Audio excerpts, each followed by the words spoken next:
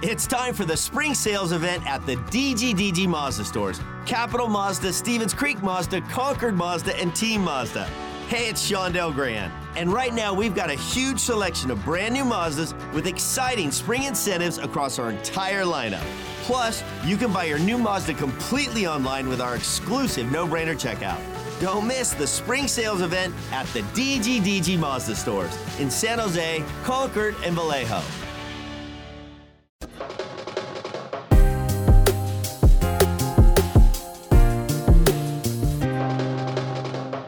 Good afternoon, everyone, and welcome to the build-up here on the Sharks Audio Network. We are getting ready for the Sharks game against Calgary tonight. Game 1 of a 7-game homestand, 5 of which are against divisional opponents. The biggest moment of the year up to this point, because if the Sharks can thrive in the here and now, then that'll go a long, long way for figuring out whether or not this team is a playoff team or not. Right now, the Sharks sit at 5th place in the Pacific Division. 13 wins, 11 losses, and 1 overtime loss. They've lost 2 in a row. They are 1 point back of 4th place Vegas, 4 points back of 3rd place Anaheim, 5 points back of 2nd place Edmonton, and 8 points back of 1st place Calgary, who is in the building tonight. And the Sharks have already beaten once this year. Without further delay, we are now joined by our good friend Brody Brazil, of course, the host of pre- and post-game coverage for the San Jose Sharks on NBC Sports California. Brody, what's going on, man? Well, Ted, the buildup right now is somewhere between my nasal cavity and my throat. That's where I can feel the buildup. I'm trying to get rid of it so I don't sound sick. I'm getting over it right now. You sound glorious as always, though, I can assure you. That's just the audio equipment. That's not me. Well, it's working. Whatever you've done, it is succeeding. Unlike the Sharks in their last 2 games, as I make an incredibly awkward segue. But here's the deal, dude. Like, success to me is the team being disappointed with a 3-2 road trip. Like last year, you and I would have been like popping bottles if they had gone 3-2 on a road trip. Been like, it's they won the Stanley Cup. And this year, like, well, that's a little disappointing. I'm like, God, what a difference a year makes. Well, here's the breakdown, though. If we looked at the first 3 games and said, all right, you've got wins to start your road trip, this could be a 4-win road trip. I talked a lot about that. Mm-hmm. I think knowing how they played out now this year, you might be disappointed because there was a chance to get a 4th win in there, or at least to kind of really put a good coat of paint on it. But I agree. I still think 3 out of 5, not bad, all things considered. What I've boiled it down to, Ted, is looking at this team. They have the ability to beat almost anybody on almost any night, right? Mm-hmm. But they're just not able to do it predictably enough or consistent enough. And I think they've done a better job of winning like the 50-50 games, of, ones that could and should have gone either way. They've handled those, but just, like against the Rangers, for example, you're right there in it, or even the other night against Columbus. A back and forth game, it's just really tough to know what you're going to get out of this team. You know what they're capable of, but on a consistent basis, that's the unpredictable part right now. Yeah, and I think that comes down to the fact that they're very good at convincing wins and convincing losses. Right. The tight games are a little bit different. Like, they were able to get, a tight win and, like 2-1, and they've had a couple ones that are like that. But for the most part, you've seen it 4-1, 5-2, even the come from behind Winnipeg game number 1. It's been a little bit more convincing. You've had some OT winners in there, but the tighter games, the back and forth, those are the ones they seem to have trouble managing. And that's why I'm, the Rangers game, it's like, it's hard to give up a goal and walk away with not only no points, but a loss. And then you look at that Columbus game where you've got 2 leads on the road, and then you come out with the horrible defensive breakdowns, the start of the 3rd period, and you're at a 2-goal deficit when it was 3-3. It's like, what just happened? Like, which team is this? I feel like there is a trend, and I know their record is tremendous this year when they score first. And that's not surprising. Like, that's obvious for any NHL team. But I also feel like if you threw that stat out the window, if you just watch the way they play with a lead, they are a different team, a more confident team. They actually do quite well hanging you with the exception maybe of Sunday and how that went, but they do quite well when they score first or when they have a lead. They seem to be able to manage those games better. To your point, games where it is a little bit back and forth, or they are trying to mount a comeback, those ones have been a little bit less successful. I mean, we are diving into something that's hard to quantify all the time by stats, and it's impossible to come up with, well, here's the one reason why that's happening. Right. But it is something that you notice, if you're really trying to put together, a theme and trends of being past the quarter point of the season, we're deep enough in now where we can kind of see what this team is all about. And it definitely is the case, like I said, of hard to be consistent in getting those wins that are statement wins, but also, in game situations when they're behind, they do seem to struggle getting back on top of it and hanging on to it. What is your answer for the offense right now? Because that is probably the most inconsistent, and the power play is clearly a problem right now. How do they get that rolling? And, I know you recently talked to William Eklund, and it seemed like when he was here, the power play had more success. It's one of those things that I talk about. By the way, good job on the interview, man, because I feel like he's a little bit guarded. A little bit. But he was, he's an interesting cat. Well, he's 19 too, right? Yeah. So, which I think makes me have to remember that when I was 19, I wasn't, if I were interviewed like that in a professional situation, talking about being in the NHL, I mean, he is so mature, way beyond his years. I think that shows. But yeah, and the situation is tough where it wasn't his decision to go back to Sweden. We know what he would have preferred. We also know what, experts thought was best for him. And I think why I don't want to say it's a fun conversation because it's not fun for him, but everybody's got an opinion. In the end, like, we know what William Eklund is going to be probably starting next season or even 2 and 3 years down the road. I think we all have an idea of where this is going. So we're all in the minutia of the here and now. Like, should he be in Sweden? Would the Barracuda have made any sense? Could he have just hung on with the Sharks this year and potentially only played 60 or so games to kind of keep him ripe and fresh? Anyway, no, I agree. He's you know what you're going to get out of him. As for what you said before, the Sharks power play started this year 5 for 12 on the man advantage. Clearly that was a clip that was not going to be maintained, but it's weird because it was such a simple power play back then. It wasn't trying to go for the sexiest shot. It was just literally trying to put any open shot on net, go for a rebound. You saw some wristers that found the back of the net. It's so weird to say, can we just get more simple? Can we keep simplifying? Can it go back to, can it get even more basic than it is? I'd be more interested in that, but I agree. It's a little bit of that. I've also liked to see Nick Bonino get involved with the scoring. I just think the depth, right? You're not asking your third and fourth line to always give you a goal, but sometimes, like, there has to be some balance that they give you too. So it can't just be Timo. It can't just be a Dahlin, a Logan, and I think too, does Brent Burns have 2 goals now this year? Yeah, because he's broke through for have been 11 games since he scored. And like if you look at his production, like, he's involved in the offense. He's for sure, chipping in on assists. I you know what? I'm not even, when I bring him up, I'm not saying, I need more goals from you, Burnsy. What I'm saying is, like, it kind of makes you wonder if, in the same way the hockey gods even things out for Bonino, right? If Burns is going to go on one of those goal tears too, so. And you have to wonder that about Tomas Hertl as well. He finally got a goal after he'd been showing a lot of frustration. And we heard Bob Boughner talk about the fact that he wanted him to not be as demonstrative with his frustration because he didn't know if it was good for everyone else, particularly the younger guys. It's, Boughner, Brody, is very interesting to me because he is, he's very cerebral. He's very thoughtful and he's open about it in a way that I don't know all head coaches are. I think it's the initials, Ted. I think it's the BB thing. Is really gives you an idea. I've never thought about that correlation or connection before this moment. You're probably right. And Brent Burns too, if we have to go there. But no, I think I agree. One of the things that I've noticed from Bob since the beginning is just that he kind of lets you know his thought process. And not for me to switch gears into my other role as A's pre and post game host, but former A's manager, and it's still weird to say that, Bob Melvin was the same way. Yeah.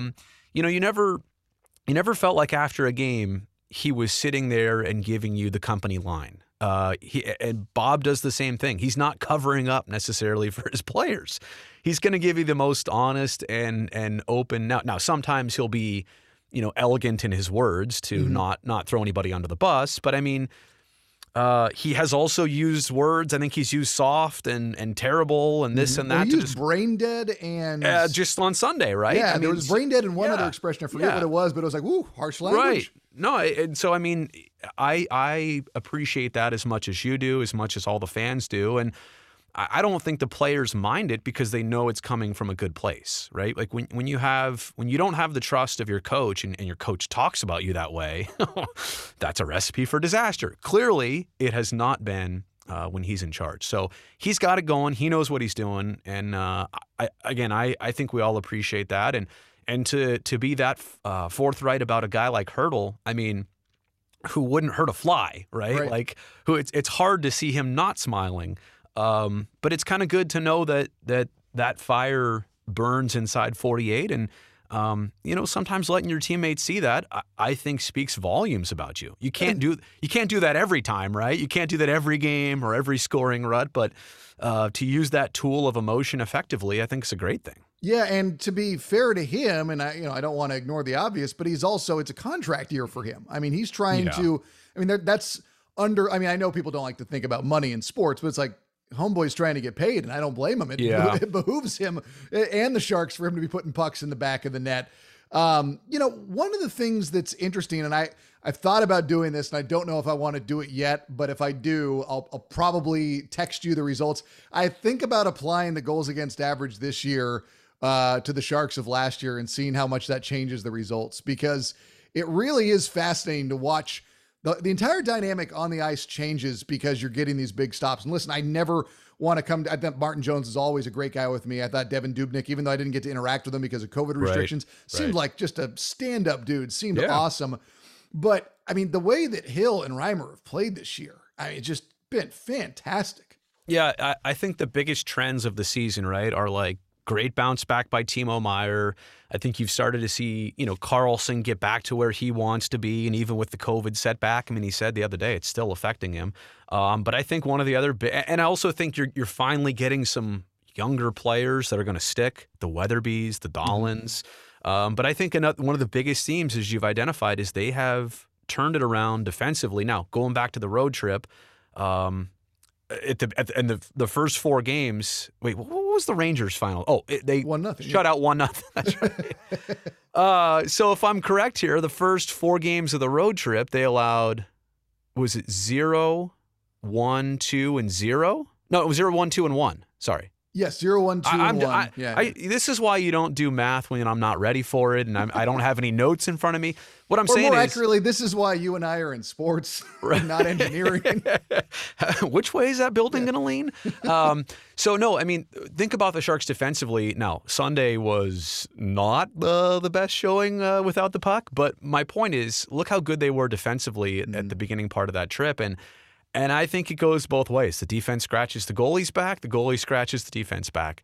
And it's not just the defensemen. It's the entire team. They have definitely solidified things this season. And you're right. It casts a weird light on Martin Jones and Devin Dubnyk and Aaron Dell and everybody else that's been around in the last couple of years. But it's true. The goalies look better because I think the defense looks better. And if you're talking about areas they've shored up, that's one of them. And quite honestly, that's the reason why you said earlier why we'd be happy with a 3-win road trip this year, or we understand that they're a different team. And that's why, like I said, they can beat any team on any given night, largely because their defense is going to keep them in the game. Now, is their offense going to put them over the top in a game, right? That's kind of the question. Well, that kind of brings me to my next point, is there's been so much talk about identity this year. There's been so much talk about being the chip and chase, be tough to get shots off against, block the shots, defense first, right. Net minding, whatever it is.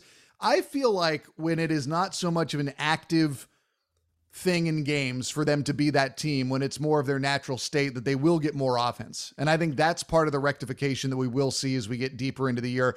Because I don't know that the Sharks offense is underperforming when you just look at the lack of weapons they've had to years past. But I also do think that it should be better than it is. I'm also going to throw this out there, and I'm not going to go into the topic deeply, but you don't have your leading goal scorer from last season on your team. And whether it is Evander Kane that were on your team, or whether it was hypothetically a trade that the team will make to acquire somebody of a similar skill set, right? Like, think about getting that. And when I say like getting that for free, just talk about the team aspect of getting a player of a certain salary and a certain capability and a certain prowess for goal scoring. They are doing what they're doing minus a piece that they should have. Mm-hmm. When I say a piece they should have, it's either Evander's services or, like I said, somebody comparable. So I think it's hard for us to have this conversation entirely and also omit that part because, of course, it's just from a team aspect, from a productivity aspect, yeah, you should have another really, really capable winger up there with the ability to score goals. So, and I agree. I still think, to your point too, some of this stuff comes and goes. But I would say, if this team is short on an area, it's consistently scoring. Would you make a trade this year to improve the offense, or would you say, you know what, we can't sacrifice the future right now? Yeah. We've got to kind of, keep our picks and work towards hopefully something that's not too far off in the future. Doug has worked so hard. Doug and company have worked so hard to get this team and this ship turned around. I'm going to tell you right now at about 25 games approximately. I'm going to tell you at this mark, no, I would not really do that. But come back to me at game 40. You know what I'm saying? Like, if they do make a push here, and we're talking about, January, February, they're making it really, really interesting. And I think another thing is they've played one division game. Now, they're going to get their second tonight against the same Calgary Flames they've already seen. But, I mean, we know how the Sharks stand in the standings, but we don't know how they stand head-to-head with any of these other teams. Las Vegas, Calgary, yes, Edmonton, Vancouver, Seattle. Maybe there's some wins there for the taking. So I think you really need to see yourself against the division, and you need to play about 15, 20 more games. But at this point, it's going to be a hard sell to be buyers for me. Yes. But I think I would be open to it. The team just has to show you that it would really make sense, because I do understand the value of this team either making the playoffs or not making it for a third straight year for the very first time in franchise history. They are on the cusp, though, of what could be the most important stretch of scheduling over the year. 7 in a row at home, 9 out of 10 before the end of the year at home. Right. And then of these next 7, 5 are against divisional opponents. Right. I mean, it's big. These are big games for the Sharks. And let's just look at the 7-game homestand. Is it 5 wins? Is it right? Or even the month? Is it winning 7 out of the 10? Like, how? I had an easier time determining what I wanted on the road trip than I do with this 9 out of 10 at home. I'm serious. Well, and especially, it's weird because you're right. It shouldn't be that way. And especially against teams, the New Jerseys of the world who, you see them twice, like they're done with the Devils for the rest of the year. A lot of teams, but like they've already seen Winnipeg 3 times, and that was a long time ago.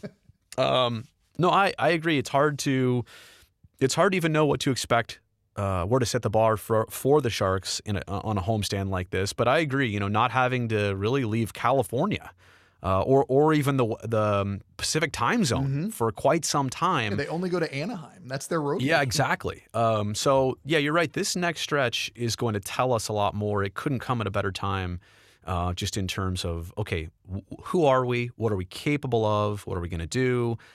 And, yeah, I mean, I look, I know the situation. I'm going to go back to it. The situation with Evander is such that he's with the Barracuda. I don't think the Sharks want that to be a long-term thing. I know Evander doesn't want that to be a long-term thing. For him to play games, get back in hockey shape, showcase a little bit, all of that helps the cause to figuring out what's next. I'm glad they got it to this point of, things are settled, so to speak. Like, here's your role. Here's what we're asking you to do. Let's do it. But I can't wait to see what happens next so that maybe we can get to a best case resolution for the team, for Evander and everybody. They beat Calgary once before, the Sharkacuda.